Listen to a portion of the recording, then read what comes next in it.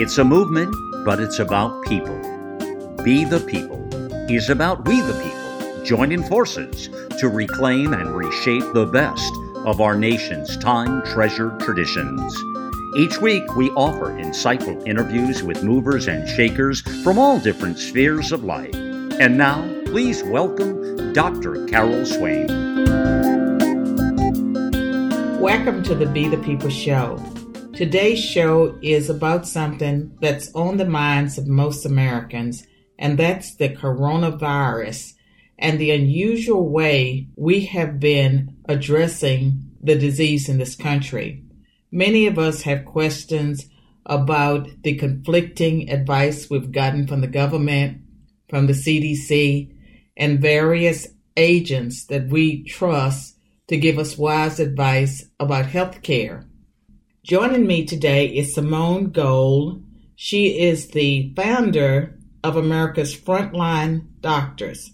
Simone is a board-certified emergency physician and a Stanford University educated attorney. She's going to tell us some things that you may have suspected, and today you will realize that you're not going crazy, that there's something taking place that's highly unusual, and that we as Americans must be alert, and we must be cautious, and we must hold our leaders accountable for the strange politics of coronavirus. So Simone, thank you so much for joining me today. Thank you so much for having me, Dr. Swain. Now, Simone, you have an unusual background, trained as a physician as well as an attorney, and you've taken on the politics of coronavirus, and so you have stood up to some pretty powerful people in America. Would you tell our listeners what it was that led you to do this? Thank you so much. You know, there was a very specific moment, and that was I was working in the emergency department, and I had a patient in front of me who's COVID-19 positive, who's short of breath, had a fever, was difficult to breathe, and she needed hydroxychloroquine and zinc, and I prescribed it for her, and I didn't really think twice about it. And the next day I was told by my medical director that I would be fired if I continued to do such a thing. I found that absolutely shocking because never before had there been any pressure one way or another about me choosing a particular FDA medication to give a patient. Now, Simone, where do you live? This occurred in California. It occurred in California. And back in February or? This was after we got the rapid COVID test. I work in the emergency department, and once we got the rapid COVID test is when I started using it. So it was around April. Okay. And by that time, had the president come out with I can't pronounce it. Yeah, I'll totally help you with that. Hydroxychloroquine. Yeah. Hydroxychloroquine. Yes, exactly. Okay, so the president had come out saying that this might be the magical cure? Yeah, so it's very interesting. I knew about hydroxychloroquine a long time before, maybe even as early as January. It looked very promising in the early studies in China, Italy, south of France. The president mentioned it in late March 19th to be specific, but I knew about it long before. In fact, I had gotten prescriptions of it, as did many physicians. We stockpiled it the way other people were stockpiling toilet paper. Doctors were getting their hands on this stuff. I didn't start using it, though, until I had ability to confirm that the person in front of me did have COVID-19. But as soon as I had that confirmation, based on all the studies that had been done to that point, I didn't hesitate to use it. You know, at the end of the day, it's really between a doctor and a patient what should be recommended. That's the way it used to be. Yeah, and this was the first time it had happened where the government was intruding itself into that relationship. So what happened after your boss told you not to prescribe that treatment again? So I think the second part was, the first was that this actually happened with the patient. And the second part was that my peers and the medical director's response was so abnormal. The fact that they were towing the party line, you know, don't do this because the government said don't do this, was so abnormal to me. And the fact that they weren't noticing it was abnormal was very concerning to me. So I kept getting told not to do it, but I kept doing it. You did? I did.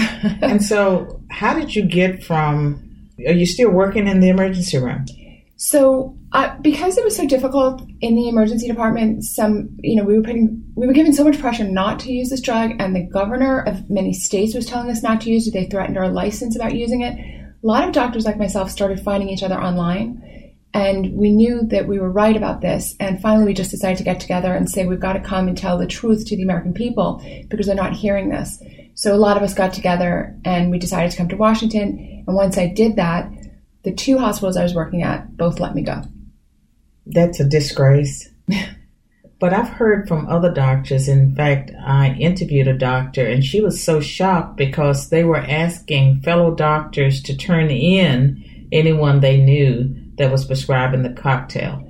So, the American public really needs to understand what's going on. The governors of each state have their ability to regulate how doctors and how pharmacists prescribe and dispense medications in their state. But they don't normally exercise that. They do, but it's general. You have to pass these tests. You have to be a doctor. You have to be a pharmacist. But they've never ever made a rule that you can't use XYZ drug for XYZ condition. It's never happened before.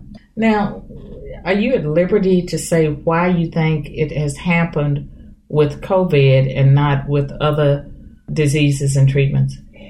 I could off camera share my opinion, but it would be speculation. Yeah, I try not to speculate on the air, but I want people to realize the main thing is it's never happened before. So you can draw your own conclusions. Why in the era of COVID, only for COVID and only this drug, hydroxychloroquine, is the government getting involved? Who would have made that decision? At what level would it have been made? It's the state governors are in charge of the state medical boards. So it's essentially the governor. It came down from above the governors, right? They couldn't all have the same talking points. So many governors referenced the FDA saying it wasn't effective, but it was absolutely the governors of each state. If you go to my website, you can actually see the state rules state by state, and you could see the language that they used. Some states used more severe language, some used less severe language. There's only a handful of states that didn't interfere at all. Florida is one of them. Florida said, we're just going to leave things the way they are. Let doctors be doctors. Most states did not do that. Well, one of the reasons I'm interviewing you today is that I heard you give a presentation where you talked about the mass hysteria that's taken place in America. Could you talk a little bit about that as you see it? I hadn't said that publicly before, but I've been thinking about this. Is it okay to talk about it? Of course. All right. I love you, Dr. Swain. So it's okay to, I've been thinking about this for 6 months. And the reason I decided to finally say that is we keep putting out little street fights. We keep saying, this is, don't shut down the schools, there's no science, or don't do the lockdowns, there's no science, and don't do the masks, there's no science. But why is everybody going along with this sort of behavior that has nothing to do with the science and nothing to do with the facts? It's become clear to me over months that we have an entire society that has fallen prey to almost like a delusion. This is not foreign to me as a physician. There are innumerable instances of this. One of the most, I won't say the most famous one first, but there are many examples of physicians knowing that, for example, groups of students will all start having seizures or pseudo-seizures together. Absolutely. There was a very funny case many years ago, I think it was in the Middle Ages, of people started dancing and everybody started dancing. They danced for days. It was called the dancing plague. There's another instance I mentioned where a group of nuns in the Middle Ages started meowing like cats. They did this every day. There's innumerable examples. In 2018, there was a flight from Dubai to New York, and 20% of the passengers fell ill with the same kind of psychosomatic complaints. This is just kind of part of the human condition, to follow each other, to copy each other, and to believe things other people say. And that's clearly what's happening now. And it's difficult for people to believe they're living in a time of mass hysteria because emotionally they're not appreciating it. But let's look at the facts and decide if our actions are based in fact or not. Well, let me ask you this. For that to be the case, it would involve the scientists, the doctors, the political leaders, the media, and the public to receive it, right?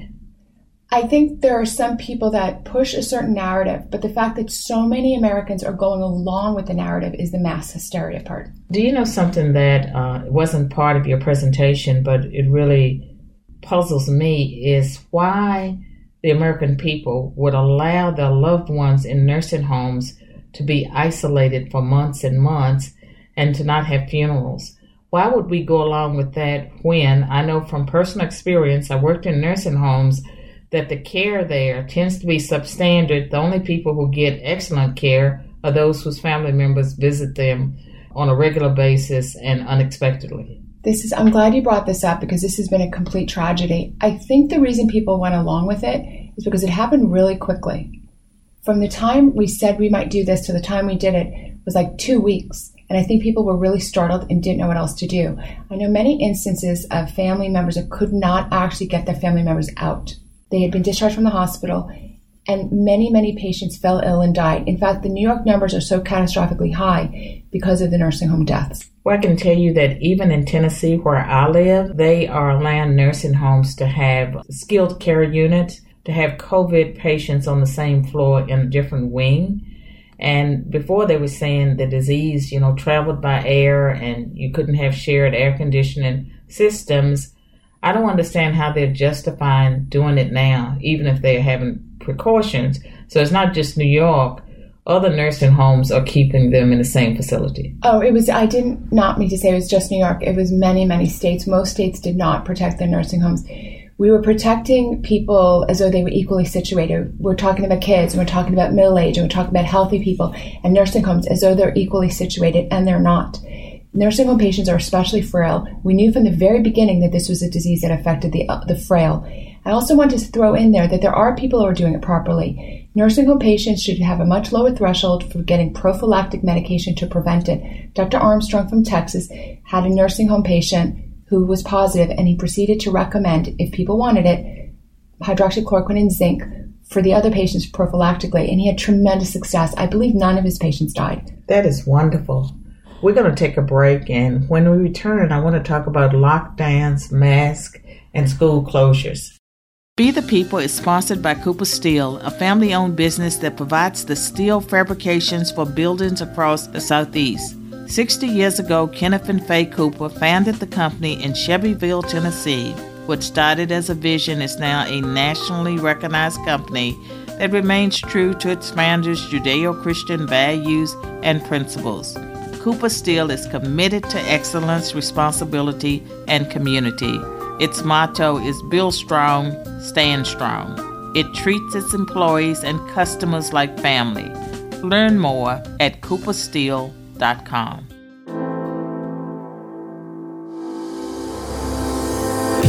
Spreading the out loud truth from sea to shining sea.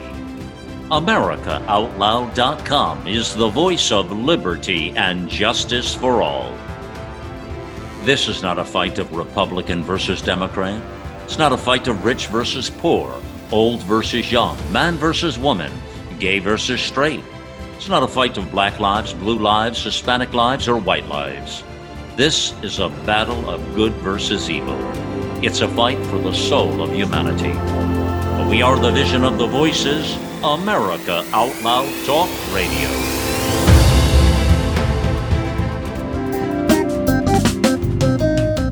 I'm back with Dr. Simone Gold, and she is the founder of Frontline Doctors, America's Frontline Doctors.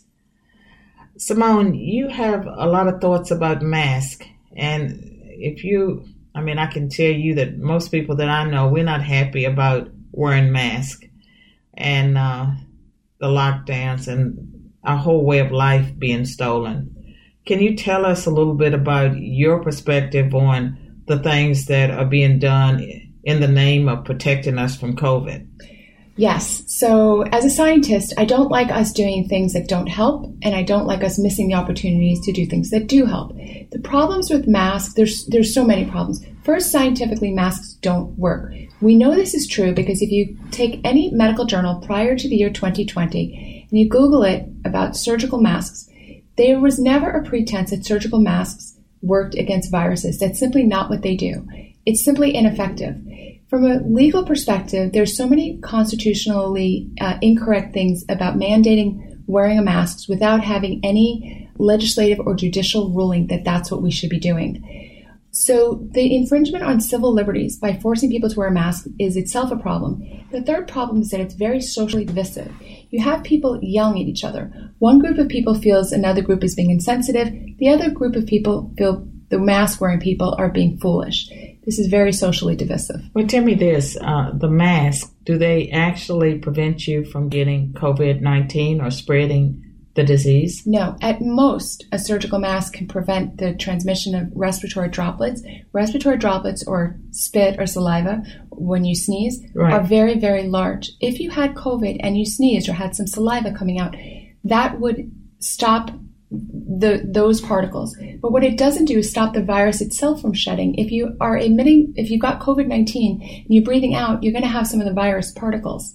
All right? The mask does not stop that. The problem is that people that are really contagious with COVID-19 have symptoms. This myth of asymptomatic spreaders is a myth. I believe that. I believe they created it to get us all into the mask. Yes, so it's been definitively shown that there is really no such thing as an asymptomatic super spreader. There are lots of journal articles that have shown that over the last couple of months. It was a myth. It's a little bit like saying there's Bigfoot or there's Santa Claus or there's the Tooth Fairy. It's a myth, this asymptomatic super spreader.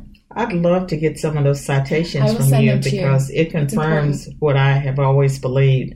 And I wrote an article some months ago about the politics of coronavirus and how it didn't add up to me. In a country of 329 million people, we would have a shutdown and do all the things that we've done for the small number of deaths we have had in this country relative to other diseases where people die every year. The main thing to remember about COVID-19 is that if you are under, let's say, 60, 65, without multiple comorbid conditions, your chances of death are much lower than that of having influenza.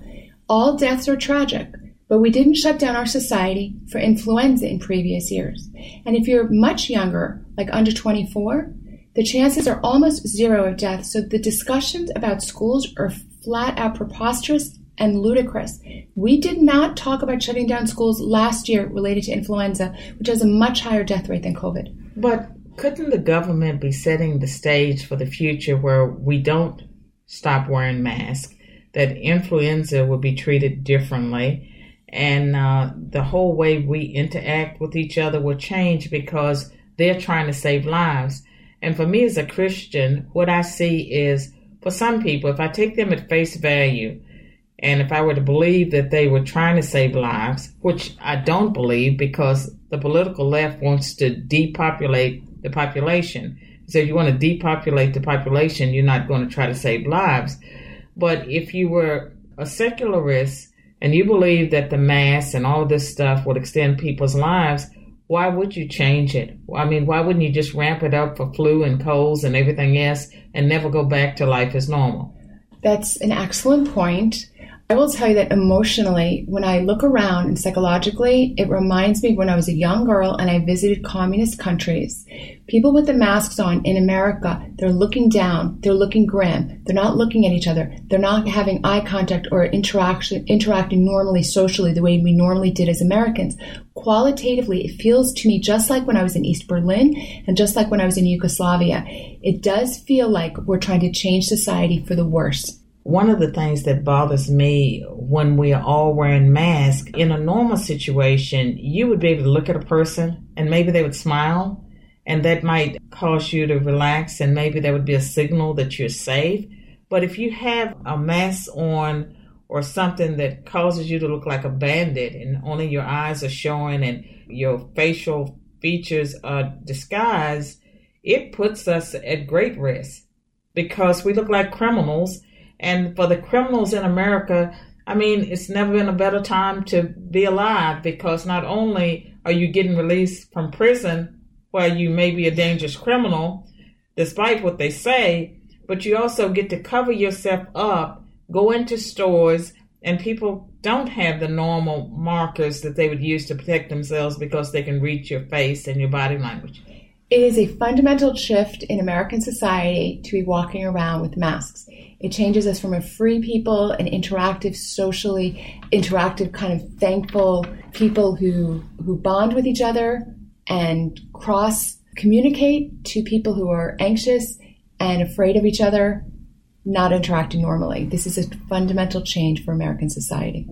And one of the other things that I've heard you talk about that I thought was interesting, you made a distinction between 4 different groups, and it tied into what you saw as taking place in America with people behaving in a way that seems delusional at times, Could you explain to our audience what you see?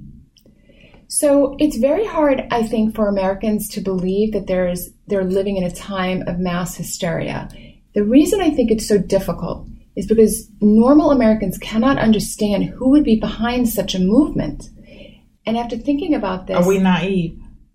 We are. I think Americans are some of the loveliest people on the planet. We're just innocent, right? We're just kind of, I think we just are optimistic and naive a little bit. We're kind of a young country in the scheme of countries, and we are a country of immigrants. And I think we are a little naive. Okay. But I think there's multiple motivations going on.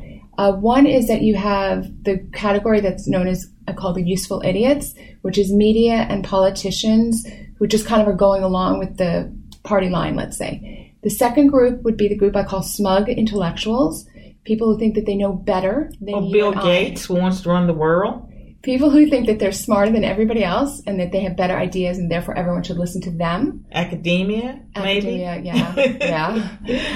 People that scorn people who just have common sense, right? The third group would be what I call maybe the dispassionate, profit-motivated. We can call that big pharma. And then the fourth group... And the doctors and scientists that invested in vaccines and test kits and masks. Or am I wrong with that? Yeah, so I mean, they'll fall either into like the profit motive group or the fourth group. If Americans stop living in fear, they will shrug off the dictatorial edicts of their governors. To help them do that, understand first that overwhelmingly, if you get COVID-19, you're going to either be asymptomatic or mildly symptomatic, or if you get a more severe case, there are different treatments that you can take. There's also prophylactic or early treatment you can take with hydroxychloroquine and zinc. So first, don't be so consumed with fear. Second, to help you be empowered, you can actually access these treatments for yourself. You can go to my website, and on my website there's a map which shows you how to obtain consultations with physicians who are hydroxychloroquine knowledgeable. The reason I focus on this so much is I know that if Americans knew they could get a treatment that they needed, if they needed it, they would relax. But Simone, would you give your website address? And we will also post it in the show description so that anyone, that goes to the website, clicks on the podcast, will be able to get the address, but I will have you give it a couple of times. So Thanks. What is your website address? It's AFLDS.com, which stands for America's FrontlineDoctors.com. F as in Frank, LDS.com. You'll find the map to obtain hydroxychloroquine consultations. You'll also find reference paper, which explains what's going on. You'll also find videos from doctors talking straight to the American people about the truth. How it affects children, how it affects older people, how it affects sick people, what the treatment options are, what fear is doing to the American psyche. There's a lot of information. You're really empowering regular people to be able to take control of their lives or to get their lives back. I believe so much in Americans.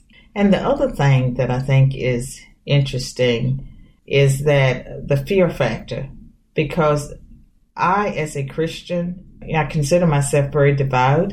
I'm 66 and I don't live in fear because I believe that God has already foreordained when I'll die, the manner of my death. If it's going to be COVID, so be it.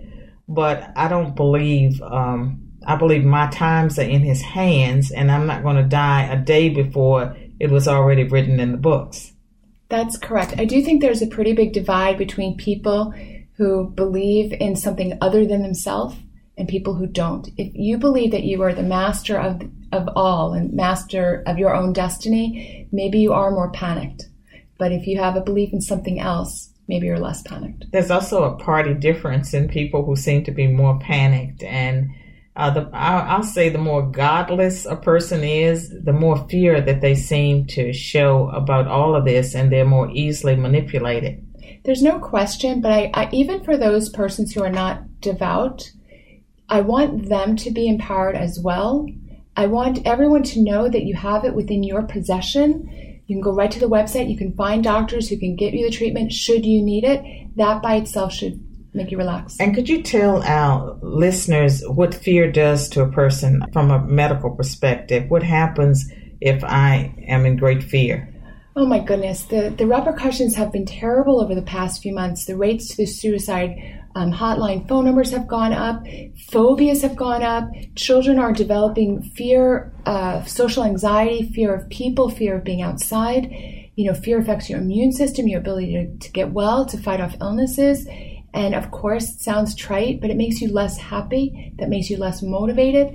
It's endless. And I have another question.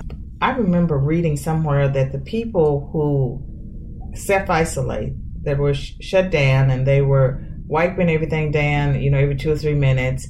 They were doing everything to prevent a contact with a germ, wearing their mask. Once they left the sterile environment, they would be more likely to contract a disease. What I will say is that there's no evidence that being isolated and lockdowns and keeping people isolated from each other has been helpful. We know this because Sweden and Norway are very, very similar countries, and they reacted completely differently, and their numbers are about the same. They didn't close the schools, they didn't do lockdowns, they social distanced to the extent that they felt like social distancing. The numbers are the same. All right. Well, Simone, we're going to take another break, and when we return, I want you to tell our listeners more about your work and how they can support you and America's Frontline Doctors. What if there was a book that took the mystery out of prayer, one that made it easier for people to pray God's Word with miraculous results? There is such a book. Joy Lamb's The Sword of the Spirit, the Word of God, is a handbook that has changed the lives of thousands of people around the world. You can order your life-changing copy from Joy Lamb's website, theswordofthespiritbook.com. Order Joy's book and listen to her audio prayers while you're there. I'm back with my guest, Simone Gold. She's the founder of America's Frontline Doctors, and she's telling us everything we need to know about the coronavirus, how we can protect ourselves and live our lives without fear. And Simone, thank you so much for what you have done for all of us. And I know it has come with great personal cost for you because you were out front and you've taken all the blows, but we really appreciate what you are doing and what you've done for America. At the end of the day, I'm a doctor and I went into this line of work to help people, and I was full on obstructed from helping people. And I couldn't tolerate that. That's really where this comes from. And I feel as though a doctor should go out and try to help as many people as possible. So that's really why I'm doing what I'm doing. And I have been blessed to meet the most fantastic other physicians along the way. And that's why we came together, really to help the American people. And tell our listeners about how they can help you continue the work that you're doing. You can come to our website. We certainly accept donations at America's Frontline Doctors. But the main thing is to help yourself, really, and to stop living in fear. That's the truth. I think you should watch some videos. You should read some of the reference articles. And you should relax. And you should go be happy and joyful and live your life. And if you need medication, you'll be able to get medication. And we can take our country back. Okay, and once more, give the website address and your social media handles. Thank you. I do have to mention my real web address is americasfrontlinedoctors.com, but when this happened and we got deplatformed everywhere, the website host server took it down. So I had to scramble and build it again. So listeners, it's AFLDS, which is the acronym for americasfrontlinedoctors.com. Also follow me on Twitter at Dr. Simone Gold. Now, if they were to Google America's Frontline Doctors, would they get your website? Right. It soon will be joined up, but I had to rebuild it again. At the moment, please find me at AFLDS. Soon it will be America's Frontline Doctors again. Thank you so much for joining us today. And for all the listeners, what Simone is doing is being the people. And it's up to us, we the people, in the preamble of the Constitution, to stand up and be the people who take back our nation and our world. Thank you for listening. Until next time.